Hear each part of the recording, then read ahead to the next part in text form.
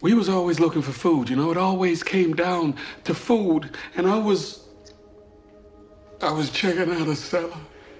And I didn't want Dwayne to come down there with me. And then when I came up, she was standing there right in front of him. And he had his gun up. And he couldn't do it. So I called to him. And he turned. And then she was just on him. And I see red. I see red. Everything is red. Everything I see is red. And I do it. Finally, it was too late.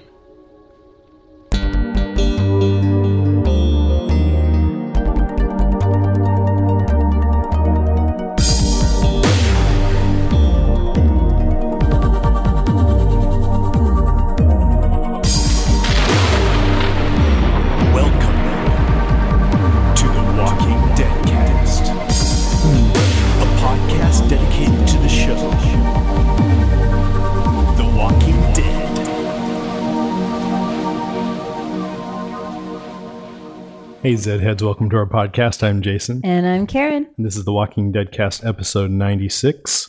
And today's show is actually brought to you by Audible.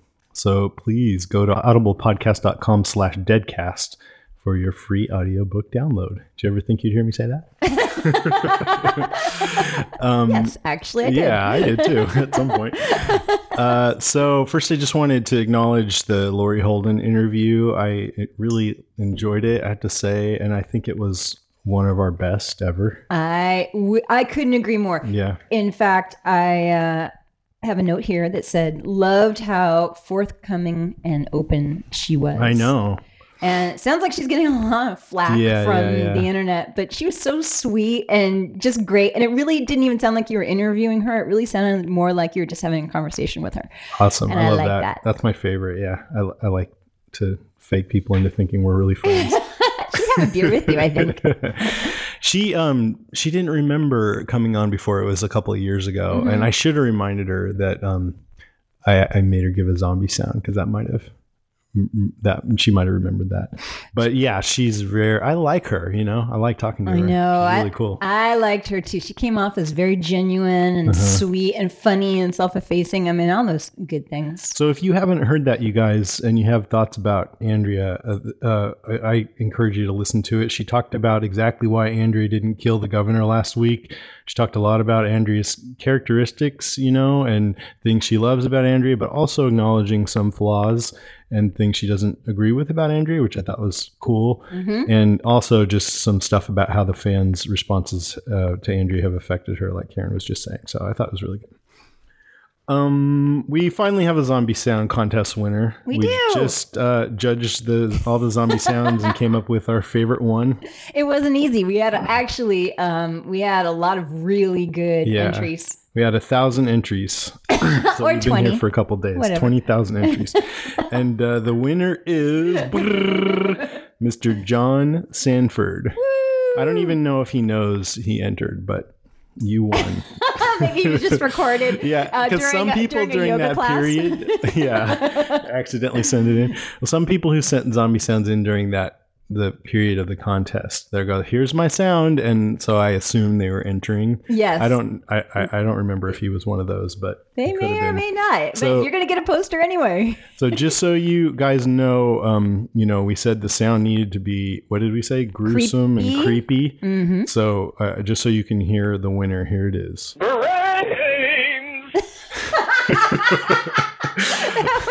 that was a runner-up. Oh, wait, that was the wrong button. Okay, here's John Sanford's.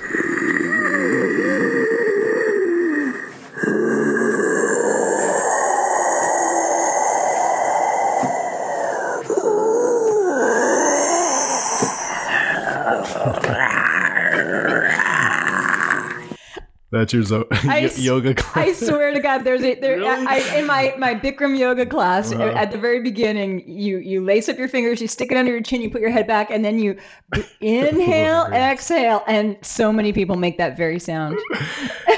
No wonder I love that class. John, are you in a yoga class? Okay, let's move along. Attention shoppers. Deadcast Top 5 in 5, 4, 3, 2.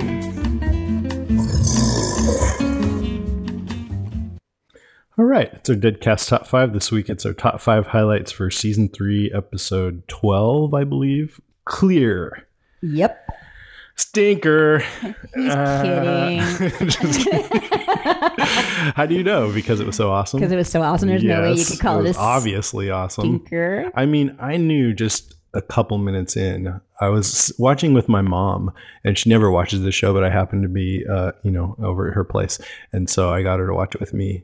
And I, like 3 minutes in, I'm like, this is a good one, Mom. You don't know this, Mom, but this is really good. Yeah. How many brains would you give it? Or 4.8. I still, I don't know. When I rated it, I was like, I liked it, but just below the premiere of the season, because I was blown away by the Season 3 premiere.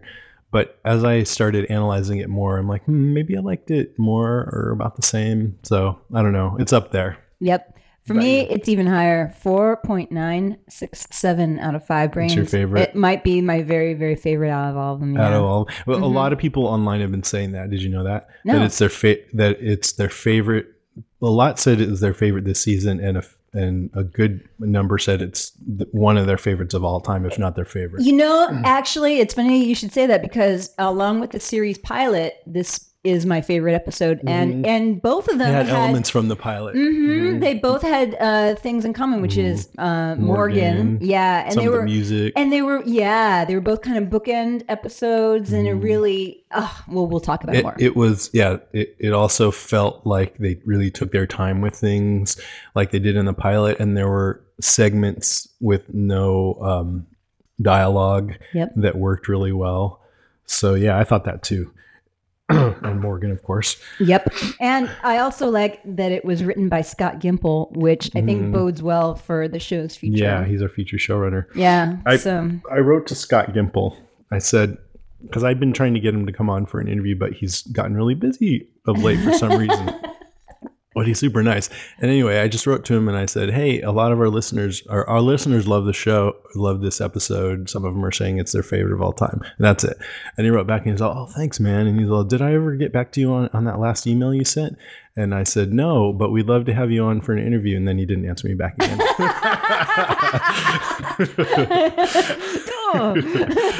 He's like, just want to know if I got back to you or not.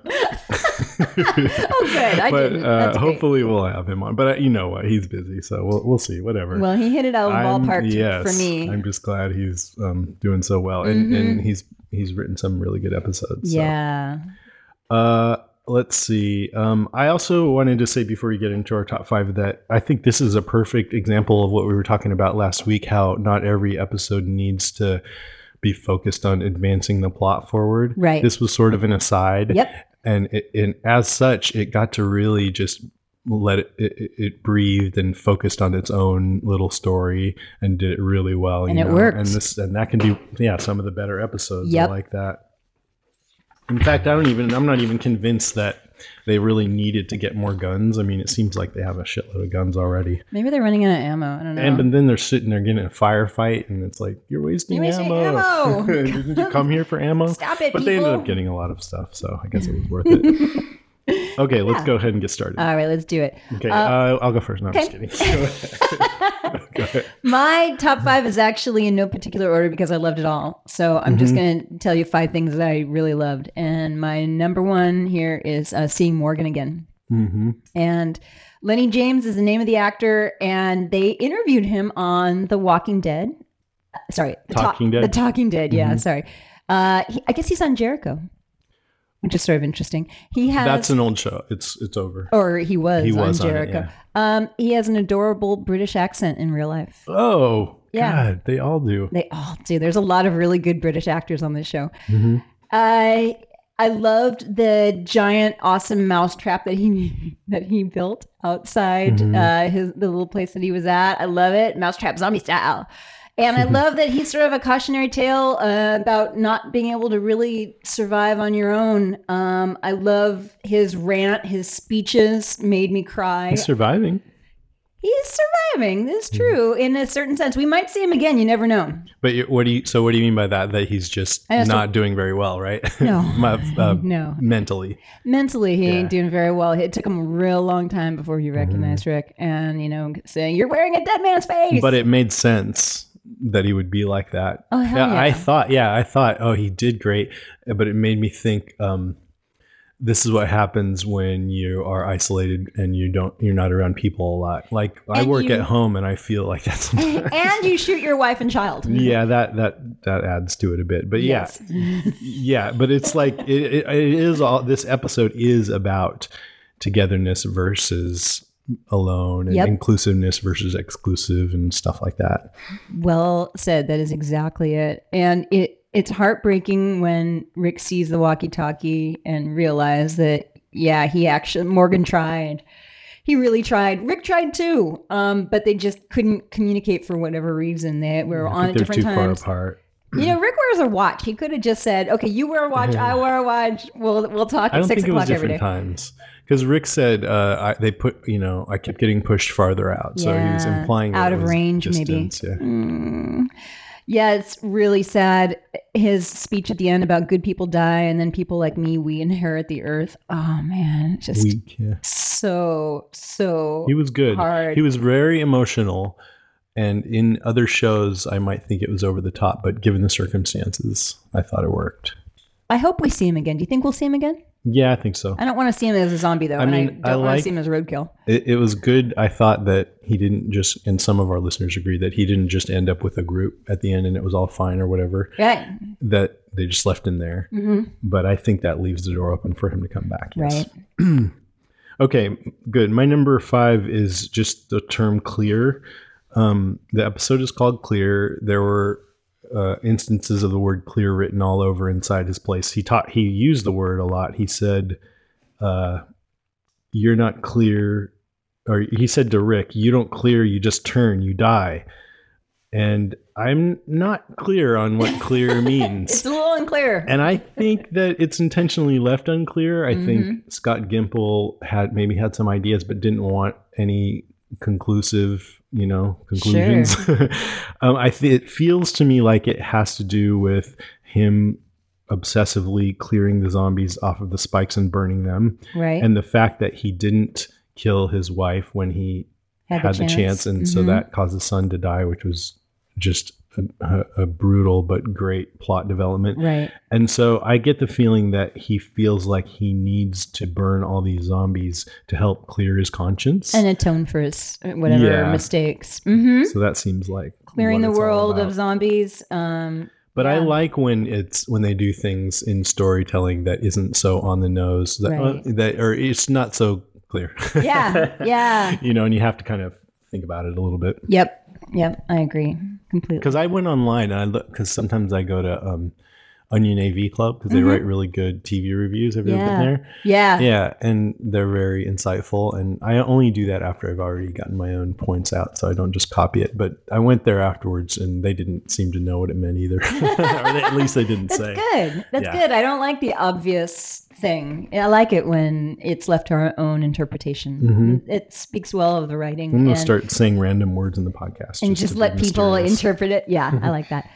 I loved Michonne in this episode. I thought Denai Guerrero was amazing and so best Michonne. Oh, except for like not a lot of kick-ass stuff, but as far as character, yeah. Although there was kick-ass. She had her superhero moment when. Yeah, what am I saying? Yeah, there was plenty of that. Yeah. She really, it was so sweet. The whole thing with Carl, I just loved it, and I love that at the end he says, "I think she's one of us."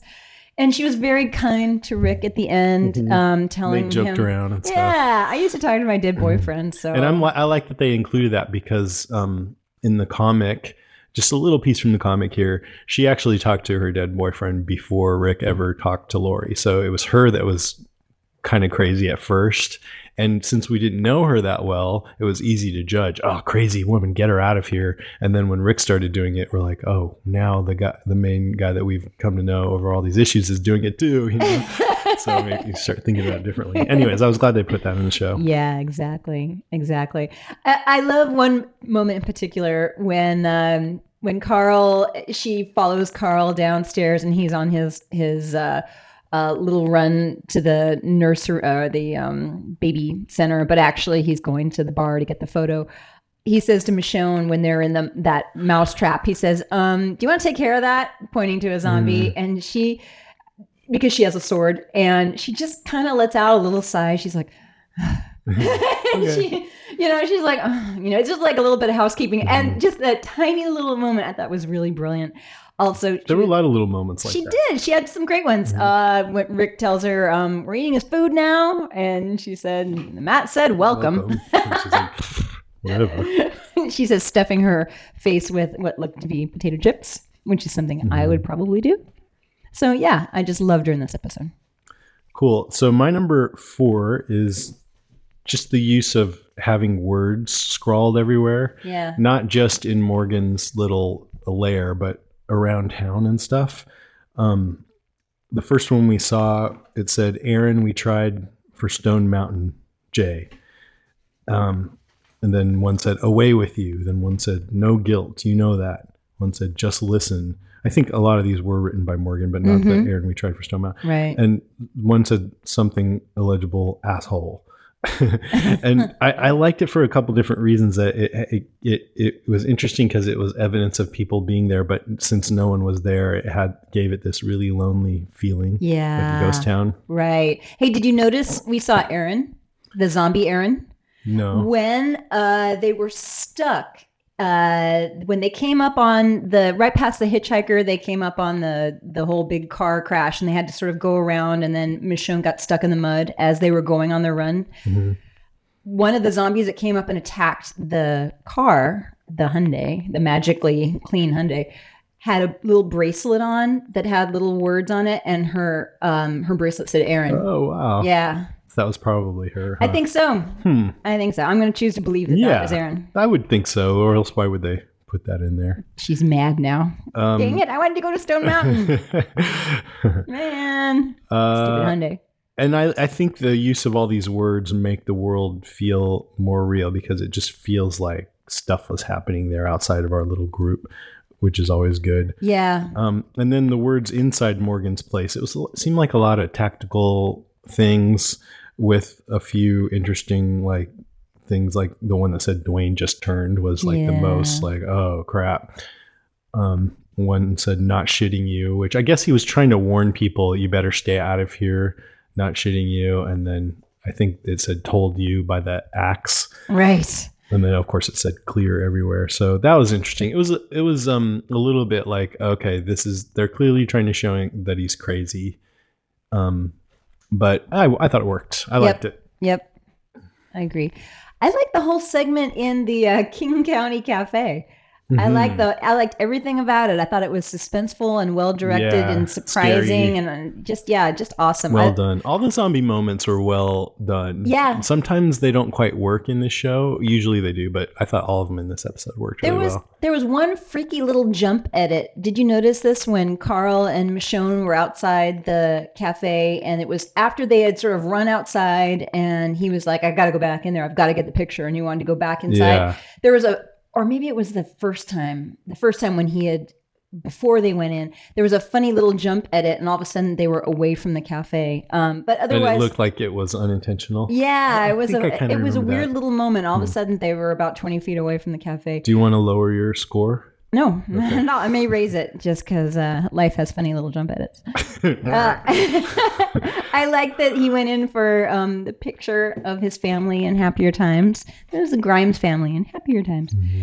And I love the zombie bartender. I love that Michonne went in for the colorful kitty. Why was their picture in there? Because they all used to go. Because it was a cafe. Rick's had successfully eaten a 10-pound burger. They didn't really make it clear, did they? I mean, they said that he was the lone sheriff in this small town. Mm-hmm. and that him and a few other guys were the only police there. He was ain't that big a town. He was the closest that they could get to a celebrity. Yeah, I mean, I bought it, but it was interesting because it's sort of like, what was it doing there? And Carl knew it was there. It was a cafe. Yeah, sweet though. I like the whole thing. It was interesting. They didn't just have him go back to their house. Oh, I thought that was burned down. Remember, he saw that Brian's house burned down. Oh, okay. Oh, right. Okay. But he said to Michonne, this is the last one left about the picture. And I'm like, you should go to the storage facility in Atlanta. I thought about that too. There's a whole wedding. There's a whole wedding album there. Yeah, I thought about that too. And he said, he told Michonne, she's all, you passed the baby store. And he goes, well, there's one more thing I want to get for Judith. And so I wonder if he was sincere about that. Like, does he want Judith to see her mom? Was that one of the big reasons why he wanted to get that picture? Yeah. That makes it a little more, because it's sort of, I liked it too, and I bought it, but it was like, you're risking your life for a photo and you just let some hitchhiker die. Yeah, exactly. Priorities, man. Zombies don't scare them that much anymore. No, they don't, which is awesome. Okay, my turn? Mm-hmm. All right. My number 3 is just, in general, I thought the direction was done really well, except for that weird jump cut. The scenes just worked. Like the scene with the car getting stuck and the zombies attacking, it's like they had to slow down, and then all of a sudden the zombies appeared, and it really worked. I was like, oh my God, they're stuck in the car. They're dead. They're screwed. They're dead. And then Rick pulls his gun out and shoots one, and then they cut, and they don't even bother showing them kill the rest. Yeah. And like, oh yeah, forget who we're dealing with here. They know how to handle themselves. They do. They really do. It was so well done. Unexpected. You expect to see him shoot all of them, but it's like, just show the aftermath. Yeah. I love that. I liked Carl leaning against the cafe pouting while Michonne takes off for 20 seconds to get the picture. That was just brilliantly staged and artfully directed. I forgot who directed this one, but good job. And then Carl and Michonne, just the whole, like you said, the whole coffee shop scene was well staged, and the fighting and the scares and the great zombie action. I just liked how some scenes they'd pull back and show the town and just kind of show them walking around for a little while with that great music, and just the pacing worked really well. Yeah. So good direction. I love Carl in this. He was really good. He was terrific. Yeah, I liked when he shoots and drops Morgan, and Rick is mad that, it's like, well, look, I took care of business, Dad. Sorry, took care of business. And, I like also that later he apologizes to Morgan. Yeah. So, I had to do that, right? That's what he says to Morgan. Yeah. I had to do that, right? Mm-hmm. So, and Morgan says, don't ever be sorry. Mm-hmm. Right. Which is, ironic coming from a guy who has nothing but regrets. Yeah. He's just super sorry. Mm-hmm. Yeah. And one time, my friend Tim accidentally ruined his mother's T-shirt because he put it in the wash with some other colored clothes. Yeah. And so we were joking that he should get another shirt for her that says sorry mom on it, but then it would look like sorry mom. I don't know, I'll probably cut that part out. It's probably for the best. Yeah. It's nice to see that Carl still has heart too. He was really sweet about wanting to get the photo for Judith, and also that he even said sorry to Morgan. Mm-hmm. He was the one person who kind of looked back hesitantly at the hitchhiker. Yep. Are you sure you want to do that? Right. When he was begging for his life. Mm-hmm. Please stop. Mm-hmm. Okay, so my number 2 is the whole hitchhiker thing. It really affected me. I thought it was well done. I thought them passing him by, was just so emotional for me because I hate that, but I'm glad it was in there. Yeah. And at the end, they find his mutilated body and they take his supplies. Yeah. To me, it's like just despicable. And I think, of course, if I was in the zombie apocalypse and I'd been through what they were through, I might think differently and I might just want to. But the whole episode is about trust and who do you know and who do you not know. Right. And in Morgan, he is ready to kill anybody. But when he figures out that he knows Rick, then he's not ready to kill him. So it's it always brings up the question to me, like, if it matters whether you know, or even like a metaphor is Michonne. People were ready to kill her off, listeners. Like have her, but then this episode, since she showed a little bit more of herself, they're like, oh, we like her now. Let's keep her on. And I'm like, yeah, you should get to know people. And like with Randall, they should have tried to get to know him, you know, and then at least try to get to know a person like this hitchhiker, you know, maybe he could have been good, or Tyrese. And I think letting Tyrese go and letting the hitchhiker go is just 1 degree less morally reprehensible than the governor shooting all those soldiers, because you're still causing their death. It's just more passive, you know? Yeah. I mean, not Tyrese, but the hitchhiker, he's dead. Rick from a year ago would have helped him. Yes. Oh, yeah. And Rick from a year ago needed that help from Herschel. And if Herschel had been like Rick is now, then Rick would be dead. Right. So I'm complaining, but I'm really not, because with Randall, it felt like, real people who are in this like kind of secure farm environment, I don't think they'd act this way. It just didn't seem right to me that people would act that way. But now that what they've been through and how harried they are and how many people they've lost and everything, I could believe it. So I'm not saying the writing is wrong. I'm just saying it makes me sad. Yeah. but I believe it. So I'm glad it's in there. Right. It's absolutely believable, and it's unbelievably sad. Yeah. And I wonder, like now, like Rick, is this kind of going into my next point, but it seems like Rick saw how far Morgan had gone, and when he was telling Morgan, you know, you can come back from this. This can't be the end. This can't be the end. He was talking to himself a bit. Yeah. And so I think this is going to be a turning point for Rick, and he's going to get more sane and also start caring about people more, maybe, that aren't in his group. I don't know. We'll see. Actually, I thought that's what was going to happen at the end. I thought that because of everything that had happened to him, that they'd pick up the hitchhiker. I'm like, maybe they would have. Maybe they would have. Yes, I think that's probably what the writers thought we would think. Oh, now they're going to go pick up that hitchhiker. Well, they picked up his bag. That's nice. That is nice. Hey, my mama told me never to pick up hitchhikers. Stranger danger. I'm so glad they found that bag, though, because it just drives home the point of how fucked up the whole situation is, which I love. It reminded me of something that would happen on Breaking Bad. Yeah, exactly. You know? Exactly.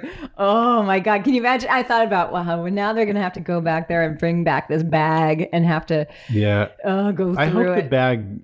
I hope we see the bag next week. I doubt we will, but I'd like to see what's in there. Yeah. They'll pull out, I mean, a bunch of human heads. Porn. Yeah, just loads of porn. Merle be psyched. Yeah, exactly. I'm just going to let you finish the podcast. You're doing good. That was actually my number one, was the intro and the ending and the hitchhiker. And he was so great. I like that also they released that as the coming attractions for this particular episode. I thought it was a brilliant little coming attractions. I'm glad that I saw that first little segment is what they released, and it was just great. So bravo, Scott Gimple, beginning to end. Mm-hmm. Yes, good job, Mr. Gimple. My number one is all about trust and caring about others, which looking through my notes here, I see that I pretty much covered all of that.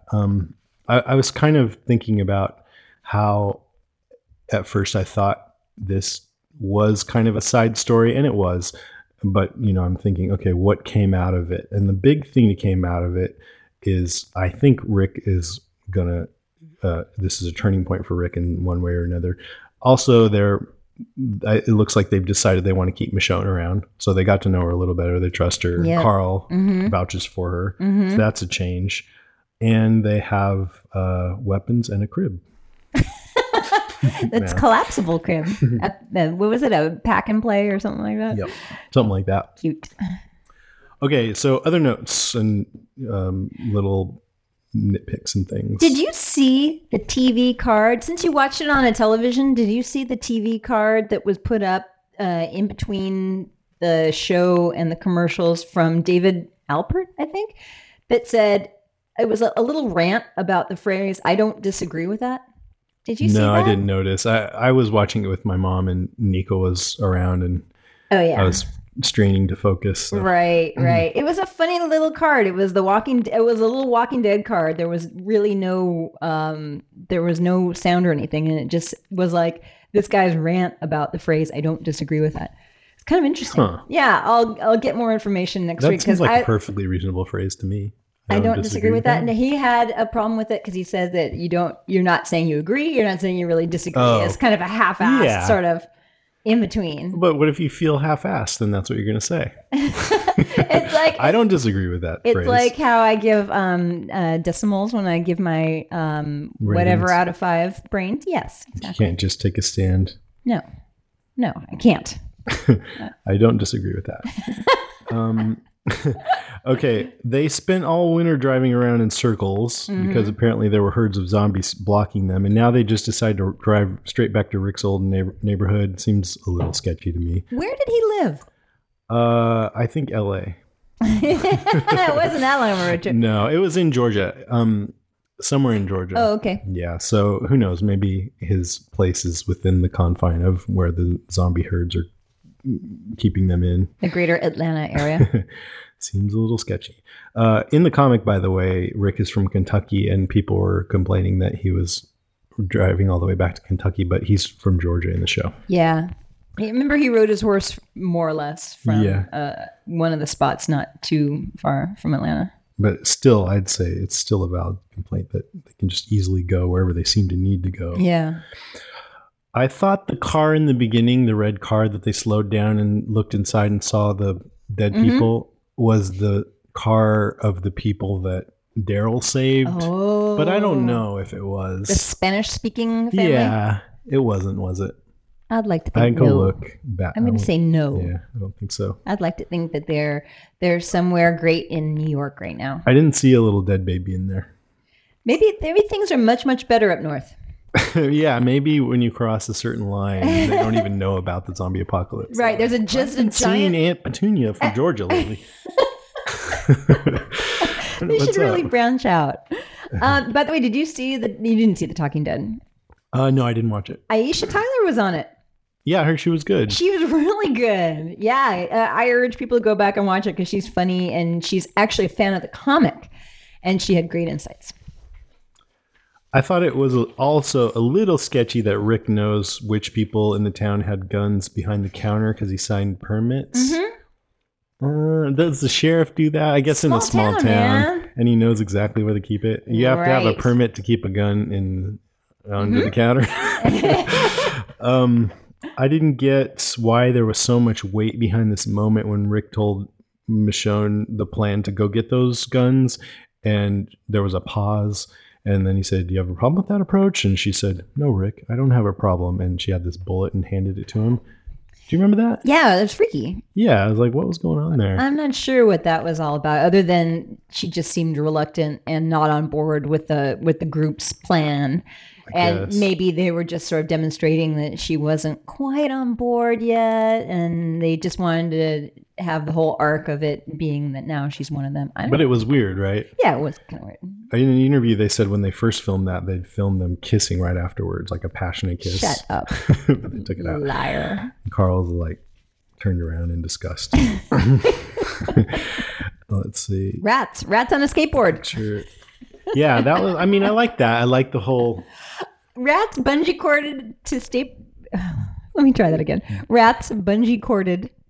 Corded? Did they bungee? Yeah, they bungeed them on the skateboards. Okay. The cages to the skateboards, and I thought, well, it's delightful. That's all I have to say about it. You? That's it. I'm happy that Scott Gimple wrote yet another great episode. Yeah. So, good job. Thank you, Scott Gimple. Mm-hmm. Okay, let's move on to some news about The Walking Dead. Just a few items today. AMC has confirmed that Scott Gimple will step in as showrunner. I didn't realize they hadn't confirmed it yet, but it was in the news this week that they'd confirmed it. So I guess it wasn't confirmed yet. Anyway, Kirkman said in a statement, quote, "Scott has been an essential part of the show since he came aboard at the very beginning of season 2. He's contributed to guiding the show in a substantial way that has resulted in a lot of key scenes and storylines fans have dubbed signature moments of The Walking Dead. I'm thrilled to begin work on a brand new season of The Walking Dead with Scott at the helm, and I truly believe we could be embarking on what will be the best season of this show yet. I wonder if the fact that he has written such good episodes was like a huge factor. I bet it was in choosing him. Who knows? Who knows? Yeah, politics. Mm-hmm. Scenester.com interviewed Glenn Mazzara. This is from a couple weeks ago, but I thought it was interesting, on the death of Axel. He said, to be very honest, I didn't want to kill off any of the major characters. This is when the governor came to attack the prison and shot Axel. We obviously didn't want to kill Rick. Carol was on the chopping block, but I didn't want to kill Carol because we have a story coming up with her. What? What? He said Carol was on the chopping block? Yeah. Wow. We looked at the possibility of killing Beth. I don't think that actor knows that. Oh. Read this. You know, I love Emily Kinney, but I feel that would have had too big an impact on the group. It would have just devastated poor Herschel. It would have taken him down a path I didn't want for the rest of the season. And we were already dealing with Maggie's feelings about her sexual assault by the governor, so we didn't want to complicate that with mourning for her sister. We talked about killing Carl in that episode. We really did. Unfortunately, you know, by process of elimination, we got to Axel. Now, I like Lou Temple's performance of Axel very, very much, and we were just starting to find that character and developing him in a way that we loved, and we probably could have had more stories with him, but the governor was the main character in that piece. We needed to make sure he was not ineffectual, because otherwise he's not a bad guy that could possibly take out our guys, so that was really important. So they had to kill somebody? And Axel, yeah, I mean, at this point, all the characters are so well developed that when they just need cannon fodder, I kind of said this in that episode, but when they need somebody to die just to show how dangerous something else is, they're going to pick the one that's the least developed so far. Yes. And otherwise, when they kill somebody, it's going to be a big show moment, like with Lori, that affects one of the other characters in a main way. Next thing, filming for season 4 is scheduled to start on May 6th. And it will premiere on AMC in October. Ooh, just like always. Yeah, like always. This is the last item. It's a little spoilery. Kirkman sort of giving a vague indication of stuff that might happen in future seasons. So if you hate that kind of stuff, skip ahead now. But at this whole Paley Fest thing, it's this like TV where they get TV people together and have panels and things. They had a Walking Dead panel. Kirkman said Carl is one of his favorite characters from the show and the comic, and in the coming seasons, quote, we'll watch him grow and evolve from this kid who's almost a burden to a child soldier. Where we're going to go with this kid is some pretty exciting places. This season is really just the beginning of his journey. So if he's being truthful, that's kind of a spoiler, but he could be lying or something could change. Well, they were never going to kill him off. Yeah, probably not. Huh? No. But you never know. Mazzara just got through saying they considered it, but I don't think they really considered it. That's why they fired Mazzara. He's like, it's Carl or Mazzara. Exactly. All right. That's it for the news. Let's talk about Audible. So I'm sure you guys have heard Audible, people talking about Audible on other podcasts. Well, now they're a sponsor of ours, and we're glad. Like, I haven't wanted to do sponsors unless I really like the thing, and I like Audible. Yep. I listen to audiobooks, and if you haven't tried an audiobook but you like our podcast, you definitely should give it a try. Especially, there's plenty of podcasts out there, tech podcasts and things, but ours is about Walking Dead, so that means you probably like novels or good stories. Yep. There's tons of great creepy stories, zombie stories, Stephen King. If you're just into the zombie stuff, there's a lot of good stuff. We're going to talk about one of those in a second. But one thing I also want to say is I noticed at one point that I stopped reading books. I read one occasionally. I'll read a book, but I'm so distracted by all these internet and now family, raising a kid and all that. But I can find time to listen to podcasts and audiobooks because you can do something else while you're doing it. Right. And it's especially true for me. I have a subscription to the New Yorker, and this thing comes every week, and it's chock-a-block full of great stuff. So I don't have a lot of time to read books. When I do have a lot of time to do, I have at least an hour commute each way to my job. And you're a runner. And I'm a runner. So when I'm running, when I'm at the gym, when I'm in my car stuck in traffic, because I have this hour plus sometimes commute, I listen to all kinds of things, and I listen to audiobooks. And yeah. So we're going to recommend an audiobook for you today. What book are we going to recommend? World War Z. Have you not gotten to it yet? Now's the time, because you can get it free by going to audiblepodcast.com/deadcast. So Karen, you listened to that. I listened to it a while back. What you liked it? I loved it. Yeah. I listened to the abridged version, which is 6 hours. The unabridged is 14 hours. And they're coming out with a special movie tie-in version, which is about 11 hours. I didn't know that. That's coming out May 14th because the movie's coming out soon. And this was written by Max Brooks, who actually reads it. He's the interviewer, and but it has all kinds of really amazing actors like Alan doing all Alda, the voices, John Turturro, Mark Hamill is in it, Rob Reiner, and it's great. It's so good. It's basically post-apocalypse, post-zombie apocalypse, firsthand experience of the zombie war, and it's an oral history of what happened during the zombie war. There's sound effects and things too, yeah, right? It's great. Very well done. And it lends itself really well to audiobooks, I think. And it's a nice theme, overarching theme of humans all working together. It's kind of neat because it's Max Brooks did a lot of research, and he really based it on a lot of real politics, military tactics, technology, all kinds of culture, and on and on. So it's really fun to sort of get his take on what would happen, maybe, however many years after the zombie apocalypse. It's really fun. And it's like you can have your zombie stories like Night of the Living Dead, where you're in a house among a small group of people. This is like the opposite of that. Epic, worldwide. He goes around to different places in the world and see how the zombie apocalypse affects them. And people talk about their experience and what happened to them. And it's so cool. Survivors.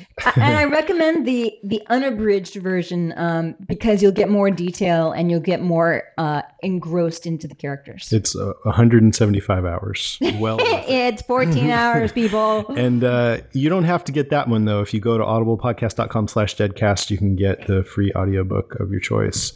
And there's over 100,000 titles to choose from. And we'll tell you some more next time. We'll cover 20,000 more. Right. Okay, but now let's take a break. There's more to come. Stay with us. Oh, Lord, live inside me, lead me on my way. Oh, Lord, live inside me, lead me on my way. Lead me home, lead me home. Okay, we're back, and it's time for listener moans, groans, and grunts. Some of these are edited for time. You may notice it says top 5, and there's only like 2. Go ahead, you go first. Okay, this first one comes from Nancy from Pennsylvania, who writes, "Where I listen, it's not as exciting as the others you read on tonight's podcast. I usually listen at home. The time that I heard the live podcast finishing up dinner and watching the hockey game, sound turned down. The game is still on. My team is losing. As I'm writing this, the other team scored again. Now my team is losing by 1 more goal. Oh, goodness." I just like reading the play-by-play right in the moment. Oh, crap. Send. Thanks, Nancy from Oh, you must. I wonder if you're a Philly fan or a Penguins fan. I hope you're a Penguins fan. Nothing wrong with Philly, but we're going to get another email from her. This is from Daniel. "Congratulations on landing these top flight interviews. Fascinating stuff. I've never acted, but it strikes me as odd how much the actors identify with characters. Laurie Holden is really wrapped up in Andrea and sounds like she's deluded herself somewhat. How can she claim that she doesn't know what the governor did to Maggie? A laundry list of his indiscretions weren't talking points during her brief reunion? Never mentioned during the night of his life pep talk? At the very least, she should be pissed that he lied to her about Rick shooting first. I'm not saying she should have killed him, but jumping back in the sack didn't seem like it would be on the menu. Have to agree the hate mail is disappointing to hear about." So Laurie Holden said that she didn't know that what the governor did to Maggie. We didn't see it on screen. Right. So the only thing we know for sure is that we didn't see it on screen, and Laurie Holden is playing Andrea as if she didn't know. So I would say we don't know. She doesn't know about that. Right. And then, she is pissed that he lied to her about Rick shooting first. That's what Laurie Holden told us. She's pissed at him for everything. So, and she only slept with him in order to kill him, and then she changed her mind. Oh, yeah, or maybe not changed her mind, but maybe just is thinking about a different strategy. We don't know that she completely changed her mind. Well, she decided not to kill him that night. That's what I'm saying. Yeah. Yeah. Exactly. That's what she was going to do. Exactly. So I think you're being too hard on Andrea, Daniel, and Laurie Holden. I think she's going to come through. I have faith. I really do believe in Andrea, and I think she's going to come through. This guy Daniel, he writes. He writes in and has dissenting viewpoints a lot. I hear him on other podcasts too. Oh, really? Yeah, and I like reading his emails because it gives me something to disagree with. Right. Yeah, exactly. Interesting thing to talk about. I like it. So keep writing in, man. And this next one comes from Samantha, who writes, "Oh my God, that episode was awesome. My favorite of the season. I love so many things about it. One, Michonne. I'm so glad to see her becoming an actual character. I was so sick of her just being a freaky silent person who just like hangs around. Mm-hmm. We got to see some of her personality today, and it was really great. But it also still worked. It wasn't forced. It wasn't like this is the episode where Michonne bonds with everyone, even though it was kind of exactly that. I don't know. Do you know what I'm saying? I'm not sure I do, but whatever it was awesome. The Matt said welcome. And also the fact that it wasn't wrapped up in a neat little bow with Morgan snapping out of it, joining Rick and the gang, and becoming an integral part of the team. I like that it was left uncomfortable between them. Yeah, I like that too a lot. And I do know what you mean. It just seemed very natural. Michonne hasn't really had a chance to kind of relax a little bit. So this seems like what she would be like if she was on a nice little road trip. Mm-hmm, exactly. She'd fetch cool little colorful cat statues. Yeah, I like that. And and be all stealth and superhero. And this is exactly what I've been saying, by the way, that Michonne, I knew she would, you'd see more of her, and this happened, and now people are like, okay. Yeah. I mean, it still wasn't that much, but she bonded with Carl. She didn't actually bond with everybody, but just was she really bonded just with Carl. And Rick towards the end, talking about how they both have hallucinatory significant others. This is from Aaron. Holy shit, what an episode. Lenny James was amazing. So without further ado, my top 5.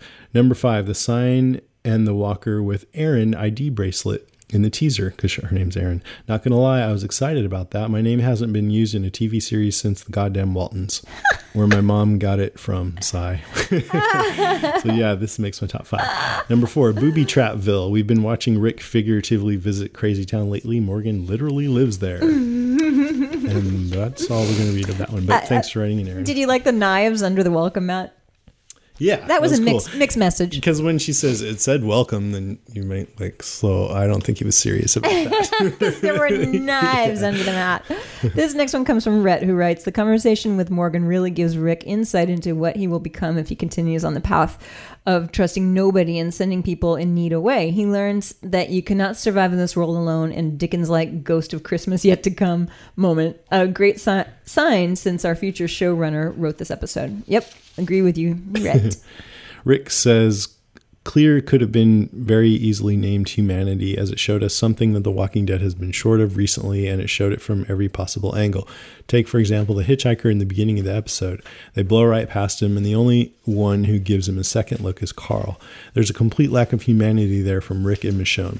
Strangely enough, though, the rest of the episode is centered around those 3 characters all regaining some piece of that humanity that has been either buried or hasn't existed in the show until now." Yeah, which does make you wonder if they would have picked the guy up. If not, then it's sort of like maybe they didn't regain any humanity. I'd like to think they would have picked the guy up. Yeah, me too. Or at least talked to him and said, "You know what, there's town back there." Or just like, "Good luck." Yeah, there's a guy back there who needs some company. Watch out for them. You're welcome, Matt. This next one comes from Arnaldo, who says, I have gotten misty-eyed several times since I started to watch Walking Dead.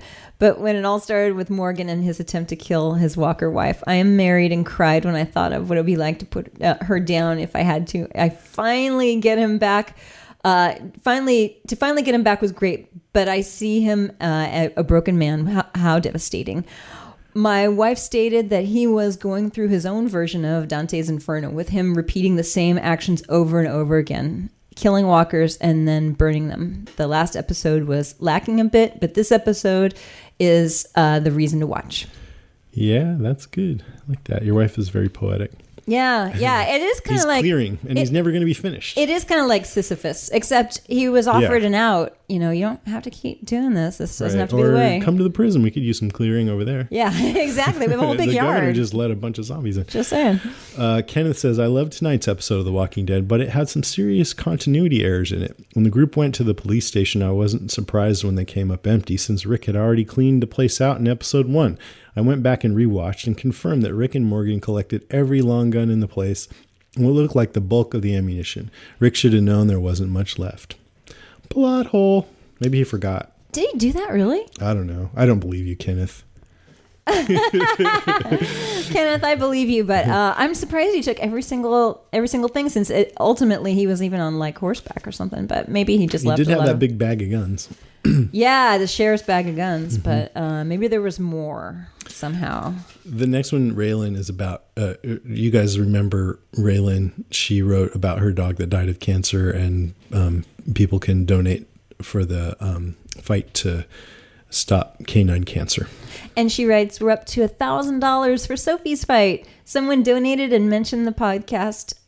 So that was really exciting. Thanks again for all your help. And I'm mailing the cookies today. I wrap them like crazy, so I'm hoping that they're still nice and fresh when they make it to California. Jason, I sent them to you, so make sure you share. I'll share with There's Nico. A cookie with my name on it. Yay. My training has been put on hold because I'm battling an IT band injury. I fought through 2.5 miles yesterday and was barely able to do that. Oh, Karen, have you ever had this problem? No, I actually haven't. Raylan, but I'm so sorry you have. That bites, man. So I hope you get better fast, because you got a race coming up, and don't worry about it too much. Actually, not running and healing is a wonderful thing to do, and you can always swim. And if you guys want to donate to that cause, I will put the link up in the show notes so you can go find it. That'd be great. You go, runner girl. It's from Peter. It was great to see Michonne and Rick starting to develop and move towards the relationship they have in the comic. Her character didn't evolve overnight in the comic, and I'm glad it took a while on the show. One thought on the place to hold the series finale party, the Grand Canyon, which would be, I don't know how that would work, but it'd be pretty awesome. You project it on the side of the Grand Canyon. I told him that's thinking out of the box. That is thinking out of the box. Thanks, Grand Peter. Canyon is awesome. So here's our quick reactions from you guys. Allison writes, I'm really starting to like Michonne. So quirky and quippy. Finally developing her. Jennifer says, nobody died this episode. A little disappointing. Raylan writes, who is Zach? There were numerous shots of writings on the wall saying Zach turned. Did I miss something? Zach the Lego Maniac. Did you see that? I didn't notice it. I didn't, but I don't know who Zach is, Raylan. Somebody important to somebody. Mm-hmm. Kim said, if you watched The Talking Dead, they showed a bit more detail of the town Morgan camped out in, his complex color-coded system for escaping zombies. But nothing compares to his Rube Goldberg-esque machine for trapping zombies to keep things clear. Brilliance! Like Mousetrap, the game Mousetrap. Mm-hmm. So great. Drea writes, I like the spiky zombie maze. Morgan may have gone to the dark side, but he is one ingenious little fucker. Too bad he is trapped in a pit of despair and torment. The group could really use him at the prison against the governor. Yeah. Totally. And with despair and torment, he would have fit right in. Upcoming war. Maybe they'll take some of his ideas and use them, though. They should. Yeah, exactly. You have to be clever. If you can't outman or outgun the governor, you have to outthink him. Yeah. And they can do that. And real artists steal from other artists. Dave says, good thing Rick met Morgan when he left the hospital and not Rick now.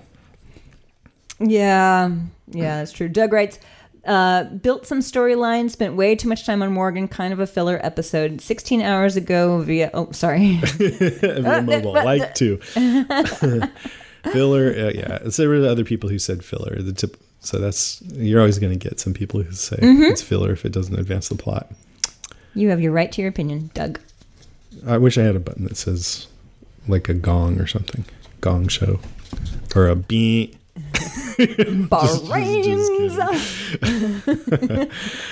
Nick, just kidding. Doug. Nick says the backpack character is the greatest Walking Dead character so far. Dude got ditched twice, and they stole his backpack at the end. LOL. That was kind of sad. He was like, wait. He wasn't. Let's go. He wasn't even a zombie at the end. They just basically consumed him. They said, they just thought, this guy's goofy. Let's get out of here. Yeah, he was roadkill at the end. Pierre writes, we got to see Michonne with that sexy walk. I agree. She's sexy. And she had a cute shirt on. I liked her shirt. It's post-apocalyptic chic. Yeah. Larry said, loved it. One thing, though, with all the looting opportunities everywhere, why drive all the way back to Kentucky? As I explained, they live, I think Rick is from Georgia in the series, but still a valid point, I'd say. Mr. Blog writes, I'd have to give it a 4.924165. Brother. Great to see Morgan. Even better to see Michonne's character development flourish. Possibly my favorite episode since the pilot. I agree with you, Mr. Blog. Ryan says, amazing, my favorite so far. Allison writes, I'm curious to see what the repercussions will be of the hitchhiker and taking his backpack. I don't think they would show the hitchhiker in the beginning and the end without having it play into something later on. They could. They're going to show somebody pull something out of the backpack. And it's maybe, or sitting in the corner next to the bag of guns. My money's on porn. With all the porn. If you see Merle with that backpack, you know it was in there. If he's wearing it. Ashley says, I love the tweet they read on The Talking Dead about finding a picture of Shane so Judith can see what her real father looked like. Oh. Brittany writes, if ever an episode was going to get a 5 brains, but what really made it for me was Michonne being a super ninja and getting up on the roofs and in and out of the buildings in less than 10 seconds. Yeah, I'm with you. Awesome. I'm with you, Brittany. We got more feedback on Facebook on this episode than ever. There were like 100, and I would love to read them all, but the podcast would just go on too long. So I had to kind of pick and choose, and sometimes I just pick randomly. So sorry if you just didn't get read, but thanks for all the feedback. That's awesome. And you can go on Facebook and you can go on Facebook and read all the other comments because they are pretty great. Someone else can hear you reading it. Yes. Okay, let's play a few calls here. This one, I put the calls on a separate thing here. Where is it? This one is from Jeff. Hello,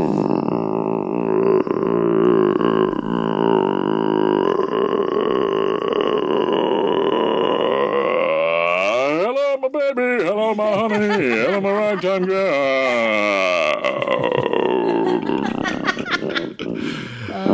It's that little moment of clarity. That tiny little window. See, they have a little bit of their humanity left. Just a little. I want to see that. The show tunes part of their humanity. Did you ever see Young Frankenstein?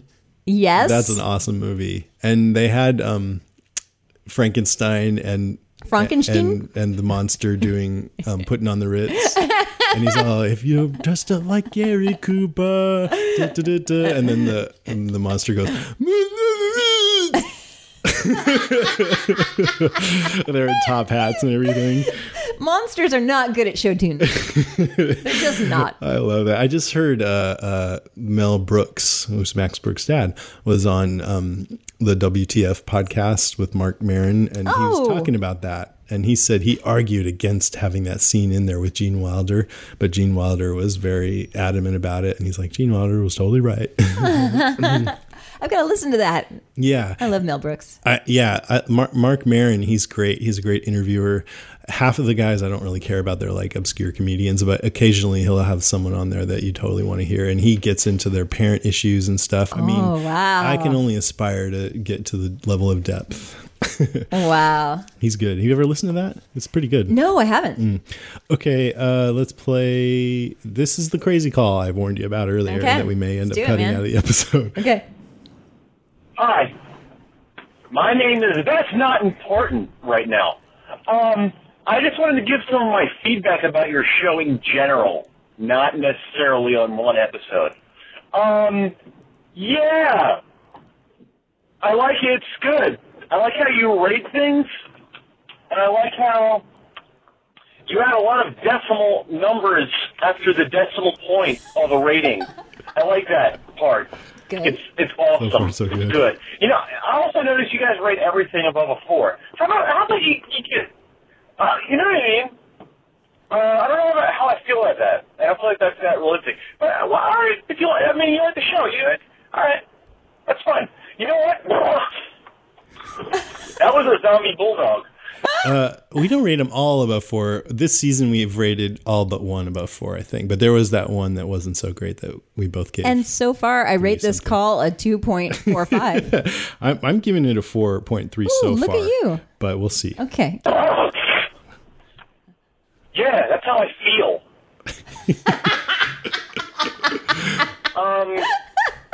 This is Scott Gimple, by the way. Anyway, I have a question. I like zombies, right? Okay. Yeah, but also, my question is, Karen, Yes. are you attractive? That, I want to know, because you sound like you are, but does it matter? I'm married. It doesn't matter, but I want to know, just because I want to. And you know what? When I listen to podcasts, I think about what the people look like, and I know you're blonde. And now no. I don't mean that in a way like, the stereotype, you're dumb. I just know that you're blonde by your voice. Huh. No. I'm not, no. That sounds bad now that I think about it. That's not what I meant. I'm just saying, I can envision someone's looks by their voice. Usually I'm wrong. And I don't know if I'm right or not. So I just told you lots of stuff. And a little of it was related to zombies, the show, or anything. And, that's about it. Do you hear my zombie noise? Sure. Too bad! Oh, wow. Now Did that you gets raise that. I your- think, now it gets a Yes, 5. okay, good. See, I didn't rate it in the 4s. That got a 5. Wow. I love that call, actually. I kind of did too. So far, I talked about how you... Nothing related to zombies. Nothing related That's to his zombies. quiet voice. Wow. Thanks for calling in, Scott Gimple. Thanks, Scott Gimple. We appreciate that. And there's a picture of me on the website with Little tiny one. a tiny little one getting attacked by a shark. There. And you're blonde in it, so And I'm blonde. maybe he saw that. Yes, my voice is blonde. I have a blonde voice, whatever that means. This next call is from Brittany. Hey, Jason and Karen, it's Brittany in Oklahoma. Woo. I just wanted to give you guys a quick top 5. I haven't called in a lot. What do you give this one so far? So far, she gets a 5.5. I say 3 so far, She's off the scale. but there's lots of room for improvement. So here you go. My number 5 is Rick, Carl, and Michonne passing up the hitchhiker. You never know about people in the zombie apocalypse, and I think this was a great way to think about how far Rick's come from a season 1 Rick that would have more than likely stopped, and now knowing what he does know about how the world is and what people are capable of. My number 4 has to be a little bit more abstract, and that I'm glad it had nothing to do with Andrea or Woodbury or anything with the governor. I think we needed the break, and going into the next episode, I think we'll be refreshed. It'll have been a nice break to get away from the prison and all that. Yeah. This is like a sword My related number episode. 3 is Michonne recognizing Palate that cleanser. while Carl thinks he's old enough and ready for this, I mean, who wouldn't think they're old enough and ready for this when they've shot their own mother, he needs to be called on his bullshit, as Michonne put it. He needs help. He would have died at least 3 different ways trying to get that picture. Yeah. True. So That's she good. helps, even though she really has no reason to, because it's not like casting her out will hurt her, because she can obviously survive on her own. So she really helped just to help and to prove that she wanted to be in that group. And I think that shows that she's come a long way from the Michonne that ran into Andrea in the woods. Which brings me to my second top 5, which is Rick and Michonne's moment that was mostly straight from the comic, because their friendship is something I really, really enjoyed in the books. So I think this was the turning point a lot of fans were waiting and hoping for. And from here, it just really only gets better. And my number 1 has to be Morgan. I have honestly never heard a sadder story come out of a character's mouth than what happened to Dwayne. But Morgan's booby traps were great, and I especially loved that the axe in the doorway had "I told you so" written in blood on it. So that's my top 5, and now just because I can. Here's my zombie noise.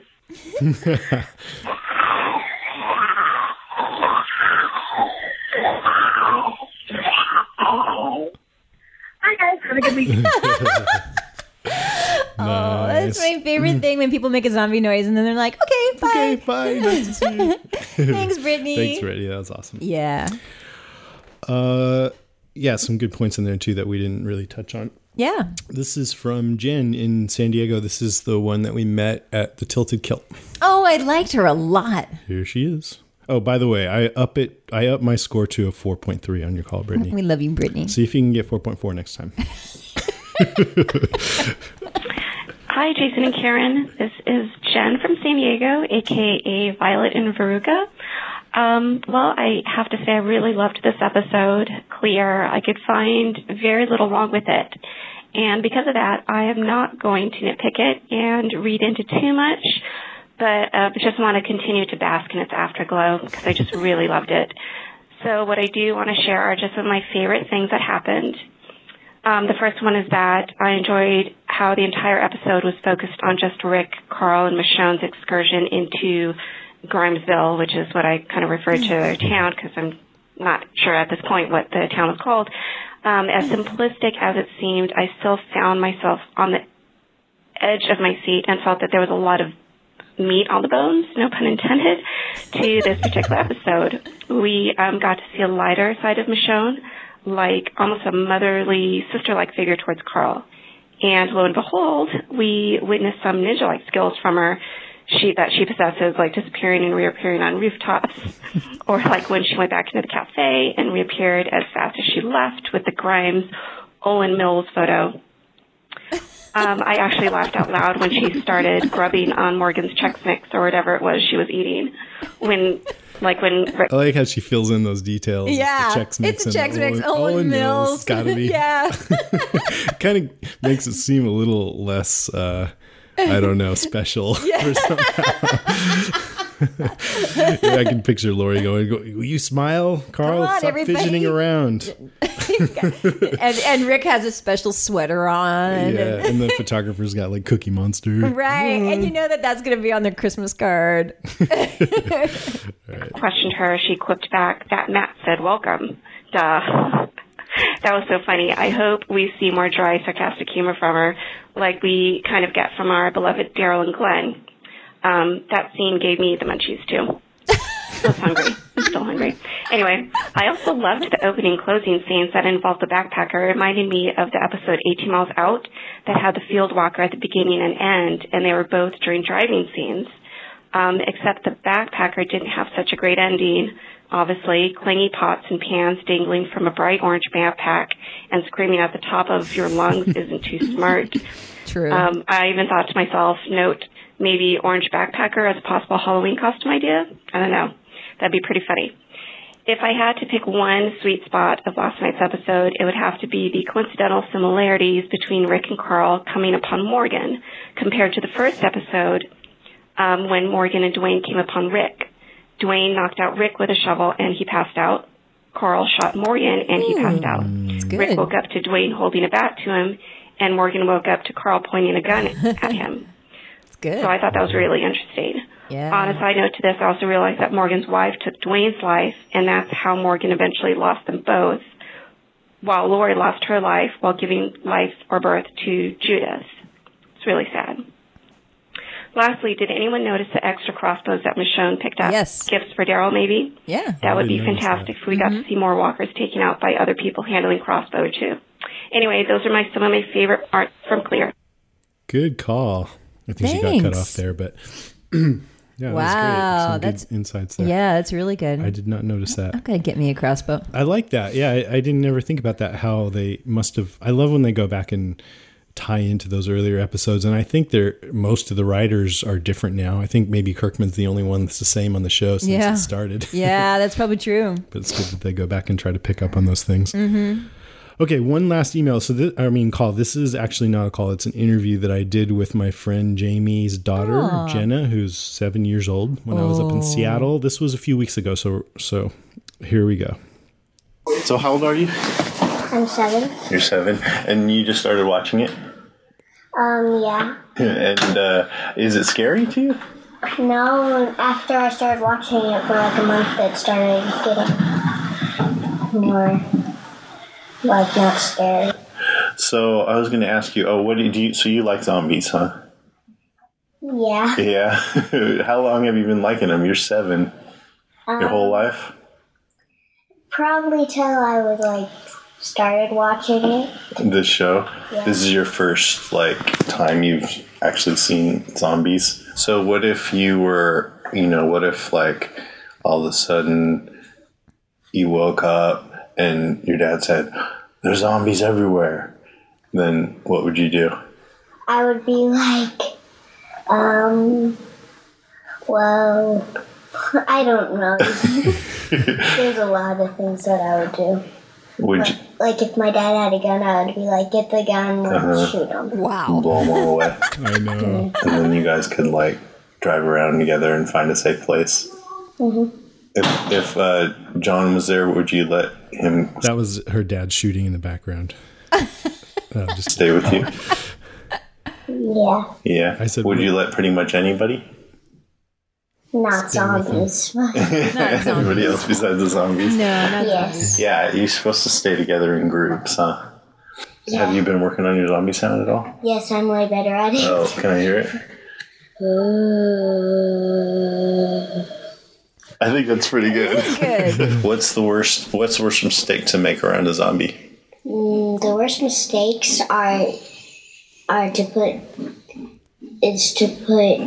like stay on them and not hold them down. Like beat. Like sit on their legs and have them like. So their arms are free. Yeah. And then what would happen? They would just come and bite you. Eat you all up. Yeah. All right, cool. Do you want to say anything to the listeners? Make sure you don't get bit. Aww. Cute little zombie killer. So sweet. Yeah. Thanks for doing that, 7. Jenna. That was fun. Yeah. Wow. There was something I was going to say about that. I forgot what it was. She's a badass? Little badass? Yeah, I mean, she doesn't seem scared. We're going to call her little badass. I almost spoiled for her about Sophia. She hadn't seen that part yet. And her dad's like, don't say anything about that. She could be a girlfriend for Carl. In the zombie Young apocalypse. woman. Yeah. Okay, we're going to move along to Comic Talk. This week, Jaden's going to be doing the Comic Talk section solo. But before I turn it over to Jaden, I just want to remind you guys that if you haven't read the comic, then you could be spoiled in this section because he's going to be talking about how the comic and the show are similar and different. And sometimes stuff that happens in the comic comes up later on the show. So if you don't care about that, or if you've read the comic, then have fun. And here's Jaden. Hey everybody, Jaden here for another week of Comic Talk. Wow, this was a damn fine episode this week. We had a lot of moments from the comic that were just out of sync with the timeline a little bit. First, the big one, Morgan's back. We see Morgan again in the comic, but it's after the group leaves the prison. He's gone pretty nutty in the comic, but not to this level. As the show did with the pilot episode, Morgan's story is a lot more fleshed out and elaborated upon. It works very well in my opinion, and it was quite an enjoyable change. What we didn't see with Morgan on the show was Zombie Dwayne. In the comic, Dwayne's chained up in the house next door to Rick, which was burned down on the TV show. Morgan can't bring himself to shoot Dwayne, so he frees him just before he leaves with Rick and Abraham. In all honesty, the comic didn't do much with Morgan, to the point that even I can't remember how or if he died. The show's version of him is a welcome change. Another flash from the books is Michonne bonding with Coral. This happened in the comic in a different fashion, and it's nice to see them feeling like they can relate on things now. It's also nice to see the two strongest characters in the show running an errand together. Now we just need Daryl in there to have an unstoppable zombie killing crew.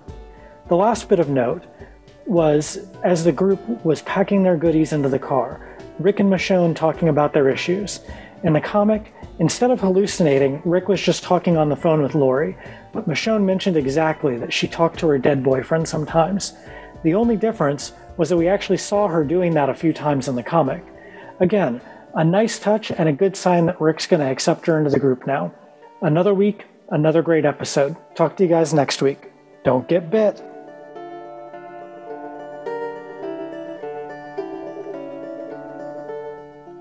All right. Thank you, Jaden. Now we're back, and it's time for Next Week on The Walking Dead. Next week on The Walking Dead, the episode is called Arrow on the Door. And the official description is, in an effort to prevent any more deaths, Rick and the governor meet to come up with a peace treaty.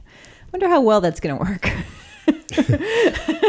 And I watched It's going to be fine. Yeah, you know what? I bet they can craft something that both sides are really happy with. Mm-hmm. And in the end, it's going to be one giant group hug. And the rest of the season will just be them moving into Woodbury and coming up with innovative ideas for the town. Oh, and it's all going to be about like water efficiency. Yeah. Kumbaya. Water efficiency. Kumbaya. And tech writing.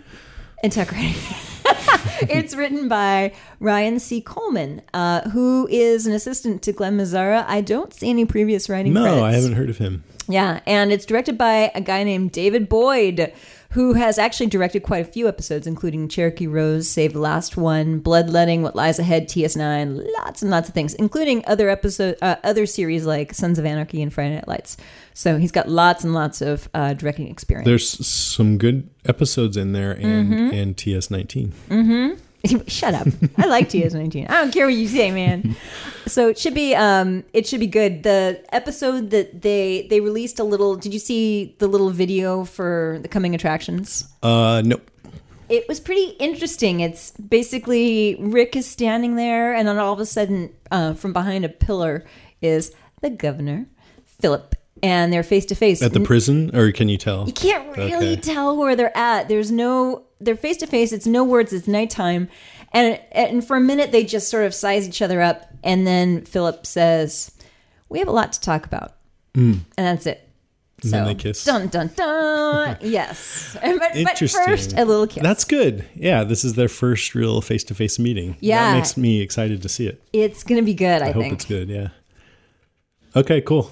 That all I got? Yep. All right, let's close it out. Let's do it, man. Okay, that's our show, episode 96. Thanks for listening, everybody. Thanks everybody.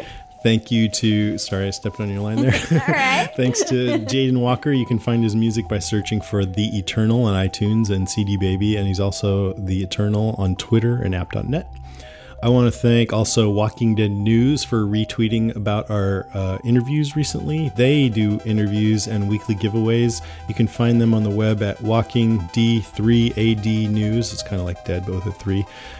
.info. So that's walkingd3adnews.info. And I'll put a link up to their site in our show notes. Let's see, what else? We got a... I put up on Facebook where would people want to have the series finale. That's series finale, by the way, at the very end of the show, not at the end of the season. Tons of answers. You know, I gave them Atlanta, New York, or LA, because I figure the actors will more likely be in New York or LA, but Atlanta is where the show's filmed, and that might be a good draw. Most people picked Atlanta, but there was quite a range. Yeah. But just so you guys know, it's very early. I was just sort of taking the temperature of it, but it'll depend on also what actors can show up and where we can get a good spot. But the goal is to have hundreds of people with actors and have a big giant screen that we can all watch it together on, and then, you know, schmooze and everything. Which would be so fun. Yeah, it'll be fun. And then speaking of meetups, I just wanted to remind you that in San Diego, I'll be in San Diego. I'm working with James and Eric of the Walker Stalkers to do a meetup there, and it's going to be big and it's going to be fun. And we're going to get some of the actors for that too, hopefully. Mm-hmm. We're still hammering all that out, but plan on coming to that, and I'll have more details for you soon. Woohoo! Yay! And when I joked that they were buying all the hard alcohol, then they say that that they were buying all the beer. They say we're buying all the hard alcohol, and then I said we're going to drink it all too. I'm scared. I want to say one more thing. So episode 100 is coming up of our podcast here, and I thought it would be cool if you guys would call in and either ask us a question or tell us what your favorite moment is from the podcast over these 100 episodes, and we'll play a bunch of these on the 100th episode special bonanza, so you guys can be a big part of it. Sounds like fun, right? Bonanza. Is it gonna fall on a regular episode? I don't know yet for sure because, it depends on what You've been doing interviews we get and stuff. I was kind of thinking it would be fun to try and get Greg Nicotero. He's super busy these days, but because he was on number 50, so to have him be on number 100 would be cool. Yeah, but we'll see. Yeah, I'm not sure yet. Either way, whether it's an interview or a regular episode, we'll play some of your calls back. So please call in for that. You can do that by calling us at 650-485-DEAD. That's 650-485-3323. You can email us at brains@walkingdeadcast.com. You can go to our website at walkingdeadcast.com, and you don't forget to click through our Amazon link whenever you need to shop there, or just go to walkingdeadcast.com/Amazon. We're also on Twitter at Jason and Karen, on Tumblr at walkingdeadcast.tumblr.com, and on Facebook at facebook.com/deadcast. All right, that is in fact our show. Thanks for listening. Don't get bit. Raylan Zapula.